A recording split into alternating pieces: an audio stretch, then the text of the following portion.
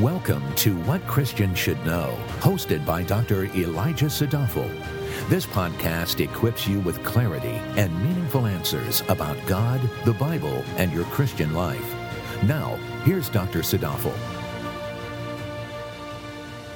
Joshua 23:10 says, "One of your men puts to fight 1,000, for the Lord your God is he who fights for you, just as he promised you."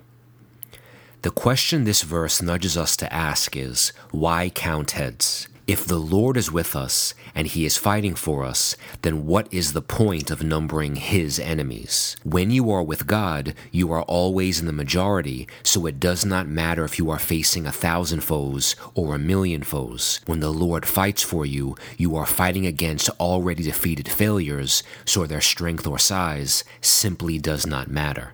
In fact, what God often likes to do is stack the odds against himself just to reveal that he is God.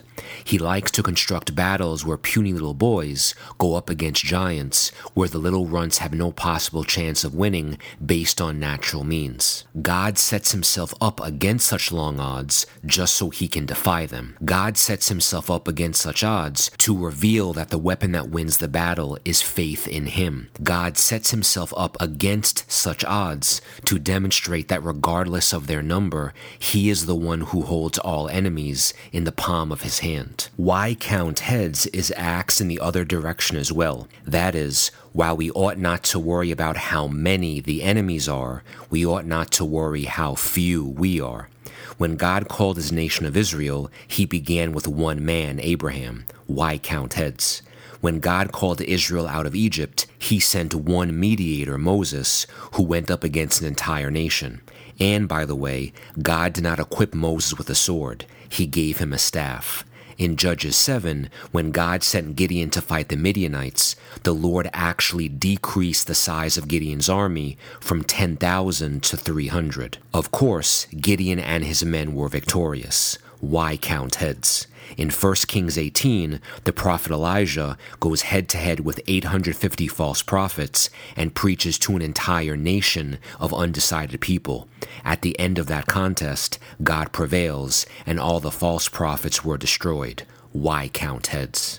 Beloved, when men fight men, strength and numbers actually matter. But when you are on God's side, the only thing that matters is God. Joshua 23:10 ends with the clause, "just as he promised you." God's word is chock full of glorious promises that have all been bought and secured through the blood of the Messiah, Jesus Christ. So rest assured that when you go face to face with thousands, tens of thousands, or hundreds of thousands of foes, stagger not. Stand tall and stand firm, not by counting heads, but by counting on the God who is bigger and greater than what the eyes can see or what the mind can number. Why count heads indeed? Thank you for listening. For more valuable resources, including a bookstore and online Bible study, visit wcsk.org.